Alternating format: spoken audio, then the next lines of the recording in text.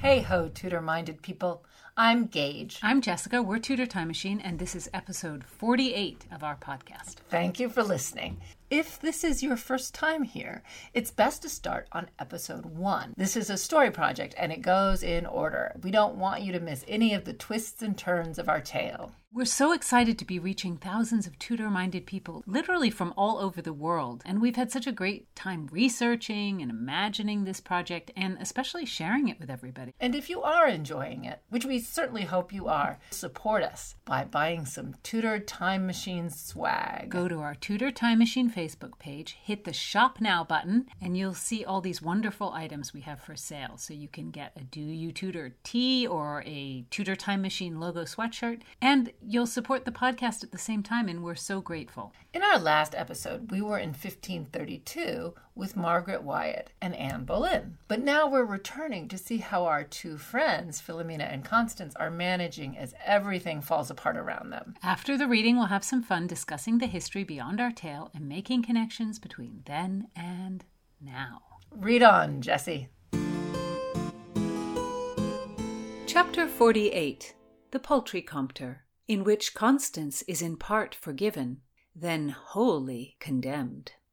Constance stared at the ceiling. Shadows crisscrossed the beams in just the same way they had at court. The mattress on the floor was bearable, and yet this was the worst room she had ever been in, stuck away here with no hint to her fate. Though it was midday, Wynne snoozed on the floor with a blanket over her head. The girl might like jail. It was far less taxing than court life. The door creaked, and Wynne rustled. Someone must have brought food. "Sit up, mistress. Do not lie spread out like a dead dog." Lady Clinton's voice shocked her, and Constance obeyed so quickly she had a moment of lightheadedness. Her mentor perched on a stool, dressed in deep maroon, and face unruffled and calm. The jailer stoked the fire. Lady Clinton removed her gloves. "I did not do what I was accused of. Dearest lady, I did not," Constance said. The quick calculation in Lady Clinton's eyes made Constance wish she had been more reserved. "Do not moan, child. I cannot abide it." The woman was not here to comfort. That was obvious. Righting herself and placing her hands together, Constance prepared for examination. "Avaunt," Lady Clinton said. "What exactly have you done to land yourself here?" "I carried the host to the Countess of Lennox." Disgust, sadness, disappointment clouded Lady Elizabeth Clinton's face. "You thought yourself wiser than the Queen, who has forbidden visitors to that cankered harpy of a woman." "I meant no harm." "You betray the Queen, who brought you, a stoner, as maid of honour against the advice of many." "I never meant to betray the Queen. Indeed, I did not. I sought only to bring the host to a pious lady to save her soul." "Come now, mistress. You paint your actions prettily, but the world does not see them so." Constance wanted to beg mercy, to deny what she had done. Lady Clinton was too cynical to believe contrition. She would curl her lip and think her false. Yet Constance knew her own innocence. She had done the thing for the best of reasons. "I have misjudged you mightily, Constance." Lady Clinton spoke with a sharp edge. "I once thought you quiet and fearful, but now I see your mouth is closed to keep your secrets." The words stung Constance more than the insult. She did not like to be seen through. She did not like her actions to be considered. "Madam, I never desired to be so. I only sought to fit in, and to do my best." "'Tis so? Then you have failed with great vengeance." "I have failed, but as impoverished as I stand, on my oath I sought to do right." "You are a bold chit to devise such an enterprise. And what gain had you from this? A dress? A jewel?" Constance flushed. What an affront! The deed was done for cash or position? "I am not that you think I am, Lady Clinton." Constance could not halt the anger as it crept into her voice. "For money? Do you think me so low? I am of a faith you disapprove, but it is mine nevertheless, and I did go to her for her soul, and I was the person who should do it." "Why? Who compelled you?" "I thought it for myself." "And did you bless the bread yourself, Constance?" Forever her words would be suspect. Lady Clinton was lost to her. For pity's sake, madam, do not make me more wretched by forcing names from my lips. Lady Clinton rose. So be it. In truth, I would rather not know. If it be those in high places, I undo myself as an informer. You threw your lot in with troublemakers. You thought it just. Youth has done it before and shall do it again. Despite my better judgment, I will plead your case. Madam, stammered Constance, I find your words more than fair-minded. Fellow feeling. Was that the steel that held this woman together? The Queen will not have you. You must to my house in Lincolnshire, Scribsby. I will prepare for your wedding with Herbert, away from the influence of those who would use you for their own purpose. Constance heard herself thank her gratefully, and she was grateful. The lady's home in Lincolnshire was preferable to prison. But Herbert? Herbert? She had not thought of him once. She most of all wanted Rutland. Refusing Lady Clinton was impossible, but a pardon would buy her time, and perhaps through some twist Herbert would marry another lady, and she would marry Rutland after Charles married the illustrious Brotherhood of the True Cross. Screaming from the hall, the door to her cell shoved open. The mask, the ominous hat. Why now? Why here? This beaked figure was horrible. "Doctor," cried Lady Clinton, "why do you appear in such garb? Is there plague here? Oh, God forbid it!" Constance stammered. I'm not ill. I swear it. Please, sir, please, doctor, leave us." The doctor put out his gloved hands to calm the women. "We must see to all of the inmates, even the ladies. I cannot be too careful. Pestilence would spread quickly here." The voice sounded distorted through the mask, as if the speaker were chanting a low litany. "I have never heard this." Lady Clinton pressed herself to the wall. "You are fortunate, madam, that you have no call to know, but indeed, it is always done, and now I must beg your departure." The doctor waved his arms. Lady Clinton objected. "Alone? With a young gentlewoman? That is outlandish." Constance agreed. She did not want to be alone with this horrible apparition. "It is something newly considered," the doctor argued. Panic had run out of Lady Clinton, and she was wary. "Doctor, why have you a sword and no satchel? Why, doctor, do you not bow to a better? Is that a diamond on your boot?" She peeled herself off the wall, reached out, and snatched off the beak. "My Lord Rutland!" Lady Clinton stepped back in surprise. Rutland? Constance's eyes filled with tears. He had come for her? Unexpected joy filled her to her toes. "Why are you here, my lord?" Lady Clinton barked. "For my sweet love." "Rutland! Oh, Rutland!" Constance burst out and threw her arms around him. "Oh, Rutland, it was the worst imaginable thing, and they hit me." He buried his face in her neck, lifting her from the floor. "Constance, my love, why are you here? Why did you not pay the fine?" "They would not take it. I cannot tell you what has happened to me." "Put her down," commanded Lady Clinton. "Nay, I cannot." "Oh, Rutland!" Constance cried. "Oh, absurd ass!" admonished Lady Clinton. "Put her down, or I will call the guards." Rutland was undaunted. "She is my lute, my fairy queen." "You know nothing, nothing, only the force of your own want," Lady Clinton said. "I have gone to great lengths to be with Constance, my lady," Rutland challenged. "I love her. I will not leave her." "Loutish knave. Your costume has caused such upset. Can you not hear the screaming? The neighbourhood is in an uproar of fear. It suited you for 1 second to see this jade." "I must be with her." Rutland daring Lady Elizabeth Clinton in this manner. Constance never hoped to be part of a tale as captivating as Tristan and Isolde, Pyramus and Thisbe, Lancelot and Guinevere. "This is no midwinter's dream. My Lord Rutland, you are the Queen's ward. She will not suffer this. Her Majesty will beat you with a stick to calm her fury and lock you 50 miles from hell. Guards!" Lady Clinton grabbed her cloak. "You are coming with me, my lord. I do this last favour and spare the world the breeding of 2 such dolts."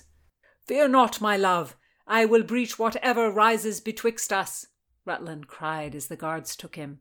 Constance wanted to spew a beautiful sentiment, not to say "I love you, sweetness," but something more, something that would close the space between them. She opened her mouth, and a strange gargling came out that was staunched by Lady Clinton. "Do not speak. No one speak. Constance Stoner, I have done with you. Now, off with you, my lord." Rutland locked his flaming eyes on Constance. What drama he brought to his gaze. Her heart contracted. "Devil take thee!" Lady Elizabeth cursed unceremoniously, pulling Rutland's hood down, blinding him. The men guided him out the door with the furious woman behind, damning the idiocy of young love. Rutland, Constance thought. How charming he was as he stumbled out, his earnestness so endearing, and when it was tied up in a kiss, blinding. He would find a way. Her Majesty loved him as everyone did. All would be well. Constance thinks her true love will save her. Maybe it will. No spoilers. Although in my regular life, I like spoilers.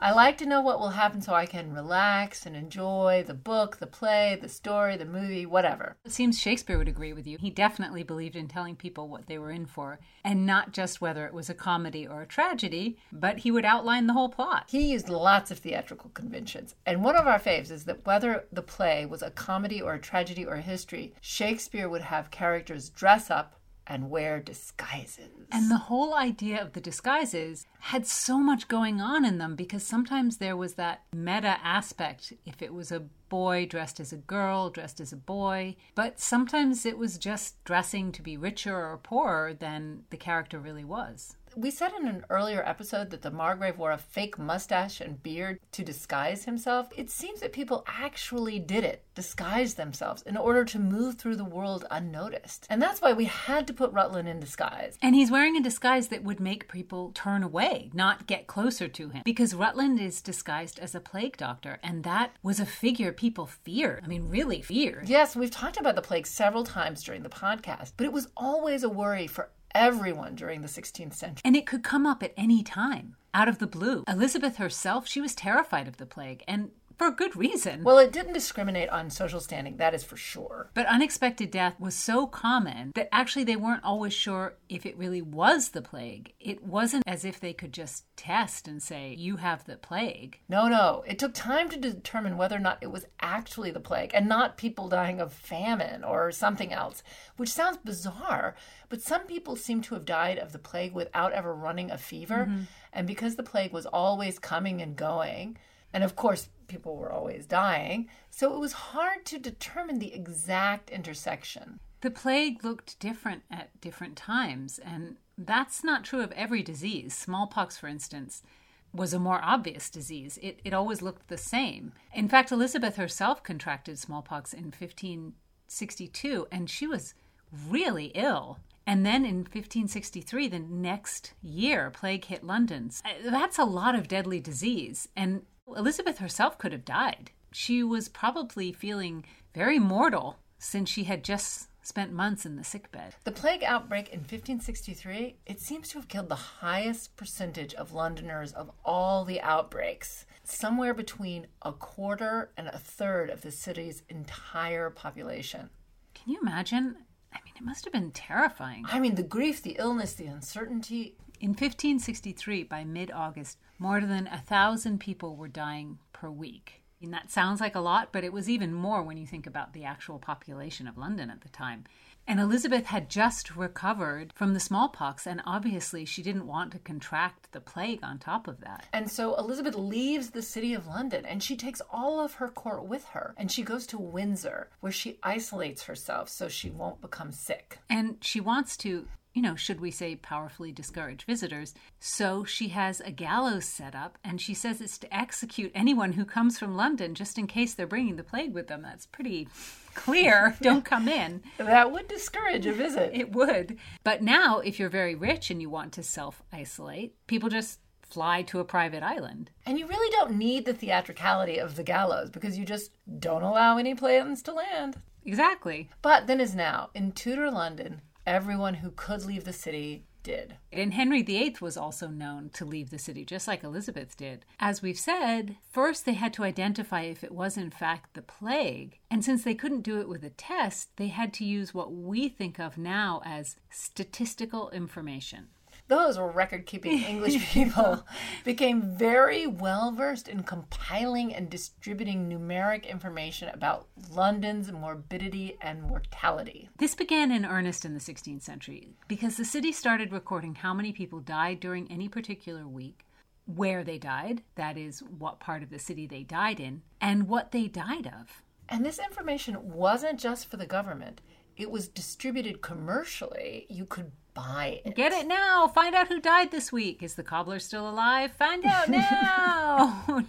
Just a pence or an angel. I think it was a bit like that. They distributed them in the form of handbills, which they called bills of mortality. So bleakly unsentimental, but to the point. But to the point. The clerk of each parish or section of the city would compile the information on the numbers and the causes of death, and then they would report it on Tuesday. Every Tuesday. They were so organized. I know.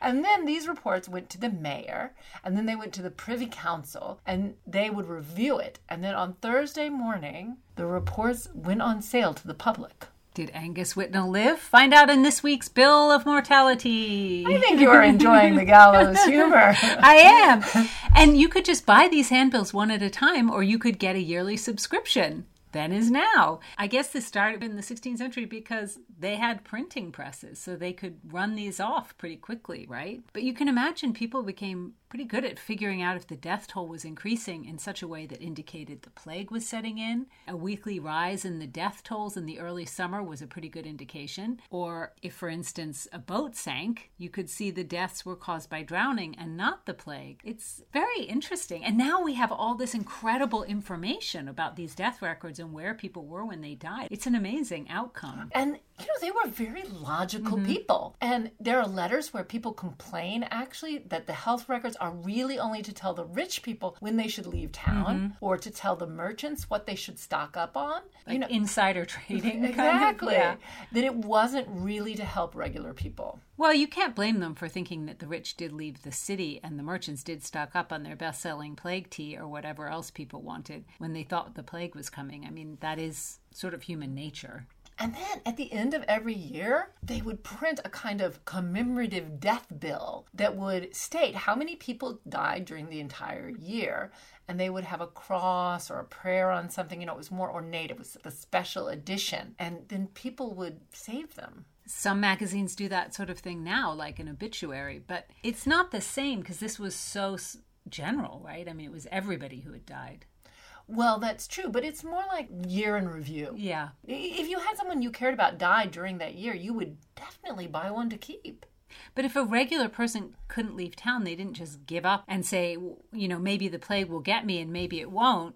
As we've said, how-to manuals were incredibly popular during the Elizabethan age. So, of course, they had how-to manuals about how to deal with the plague. And there were also official plague orders from the government. We sort of imagine all these things are modern, but clearly not. I mean, this has been going on for hundreds and hundreds of years. And the plague orders have everything that we're familiar with. They quarantined affected people. They imposed a curfew. There were rules about the burial of the dead. There were rules about keeping things clean. No large groups could meet. And of course, grammar schools, fencing schools, and the theaters were closed. Even though they didn't really understand how these illnesses were communicated, they understood the ideas of crowds and contact as making disease happen faster. I mean, I used to read that they closed the theaters, and actually I kind of thought it was a mean caprice or something. Mm-hmm. But it wasn't. But no, it wasn't. It wasn't. And actually, Stratford-upon-Avon lost nearly 1/3 of its population in 1564. And we know that because of the records they kept of the deaths. People aren't just supposing that, Sometimes you read those statistics and you think, how do they know? Are they just guessing? But no, they're actually looking at these records that people kept. And that is a very important year in my mind. I guess the world is lucky that the disease missed John and Mary Shakespeare's baby, who was baptized William on April 26th. 1564, yes, William Shakespeare was born during an outbreak of the plague. Do you think that it helped that there was a tradition at that time that women didn't leave the house for 40 days after birth, which sort of worked as its own quarantine for women who had just given birth and their babies? I'm sure it had something to do with it. It limited contact, but then it didn't help you if your people from the house were coming in and out. But I'm sure it did make a difference. Anyway, I'm happy that little William made it. That idea of staying at home 40 days after a baby was born was a religious idea, based on the story that Jesus was in the wilderness for 40 days. After the 40 days, according to tradition, Jesus re-entered the world and was baptized. I wonder if people were more likely to follow those religious traditions than government-imposed plague orders, because some people followed those governmental rules and some did not. Shocking. Then is now. Yes, that seems to apply particularly here. So if a house was quarantined, sometimes people would sneak out, that is now, and escape to the countryside. And many people broke curfew. But overall, London townspeople did hold the city together and follow what they were supposed to do in general. So much so that during most plague outbreaks, people continued to have their jobs. And while in some countries the plague led to civil unrest, there are not records of that in London. I mean, some disruptions, of course, but not on the scale that you would imagine. I just wonder, even though they kept great records of what happened statistically, I wonder what the average person in London thought about the plague. I think there were just so many diseases. I think they considered disease and death in a way that we just can't, because we feel like we have so much control over it now. I just don't think they had the illusion of control that we have. Also, it was a religious time, so I'm sure many people thought it was some sort of punishment from God. We've also heard that in the 20th century. In the 21st century. In the 21st century. And obviously, religion and government were connected, so authorities did suggest praying, and they did offer prayer, as well as these other more practical measures. That's true, but even then, some people thought the plague came not because of God, but because of the stars being misaligned. Really, they used astrology, and they thought that it was because of where Venus was. And then there were other people who thought that it came from some earth-based environmental cause. Cats, water, bad air, but actually not something linked to God's wrath. And some people thought it came from a combination of things. Whatever you thought the source was, there were how-to books to help. How did those how-to books help? If you contracted the plague, you could survive, and survival has been recorded from as low as 50% survival to as high as 70% survival. And that's not something we associate with the plague. We kind of associate that once you got it, you died. I think that's because of how the Tudor plague books told them to do it, the how-to plague. I mean, probably not. It was probably like circumstances that nobody really were conscious of, right? I mean, either you had gotten, I don't know, could you have gotten a mild case of the plague before? Or, in the 16th century, as we've talked about, it was really a time of scientific change. There's this movement from the idea that the body is made of humors that have to be in balance to a more chemical point of view. And maybe some of that actually did help people survive, even though they didn't really understand exactly what was going on. Well, the people who believed in humors, those people would have chosen a certain type of remedies that would balance the humors, but other people would have chosen remedies that were offered by herbalists or apothecaries, sort of based on how they thought about the body. We always criticize the idea of the humors because, after all, it's completely incorrect. But what they did was plausible within the structure they created. If you believed you should get the bad thing out of you so you could return to balance, they would make you throw up or sweat or, most famously, have your blood drained. And when a person would be calm, they would think the treatment was working. But the calmness might just indicate that death was on the way. Right, but we do know that there's a psychological element to getting better. And I don't want to stress that too much because I think it's not people's fault if they don't get better. It's not because they're not thinking the right thoughts. These things that they did made people feel like they were going to get better, and that put them in a more relaxed state. So maybe it did help. Yeah, it's hard to know. It could, because the doctors who favorite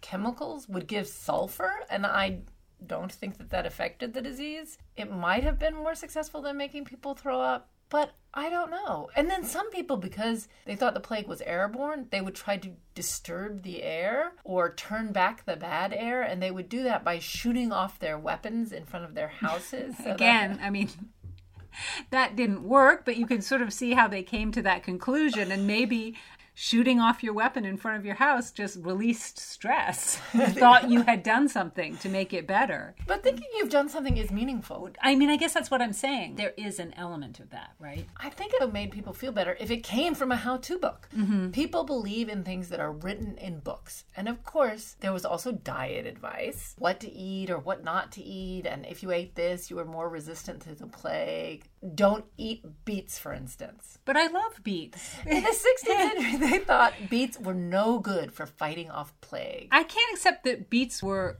anything but good for you at all times. And anyway, if you have the plague, are you really going to want to eat a beet? I mean, it doesn't seem like that would be top of your list.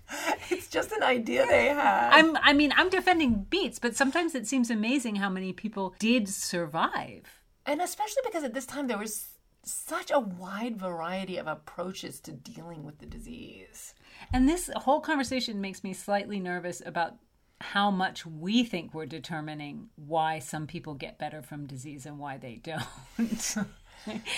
One thing we haven't mentioned is that no one would suspect a high peer like Rutland of being a plague doctor because most plague doctors were government employees. And this is a good disguise. Yes, because no high peer wants employment, No. employment. High noblemen definitely do not have jobs. It was obviously a very important job. One of the best things the government did was to keep good records. And that helped them understand the waves of disease, as we've said. And the plague doctors were integral to tracking the who, the when, and the where of deaths. And also, plague doctors often witnessed the wills of the people who were dying. And that was a very important function because the clergy wouldn't come near people with the plague. I think until probably the 21st century, or maybe the 20th century, doctors had more to do with helping people die than really helping you live. But Rutland does not want to do anything but make a deal for Constance, or just be alone with her. Get rid of Lady Clinton. Yeah, so we'll see how that goes down with his fellow high-up peers being with Constance. But first, I will be doing some Tudor time travel. Next time, we'll be joining Anne and Margaret. We hope you'll join us for more Times Riddle and more Tudor-minded talk.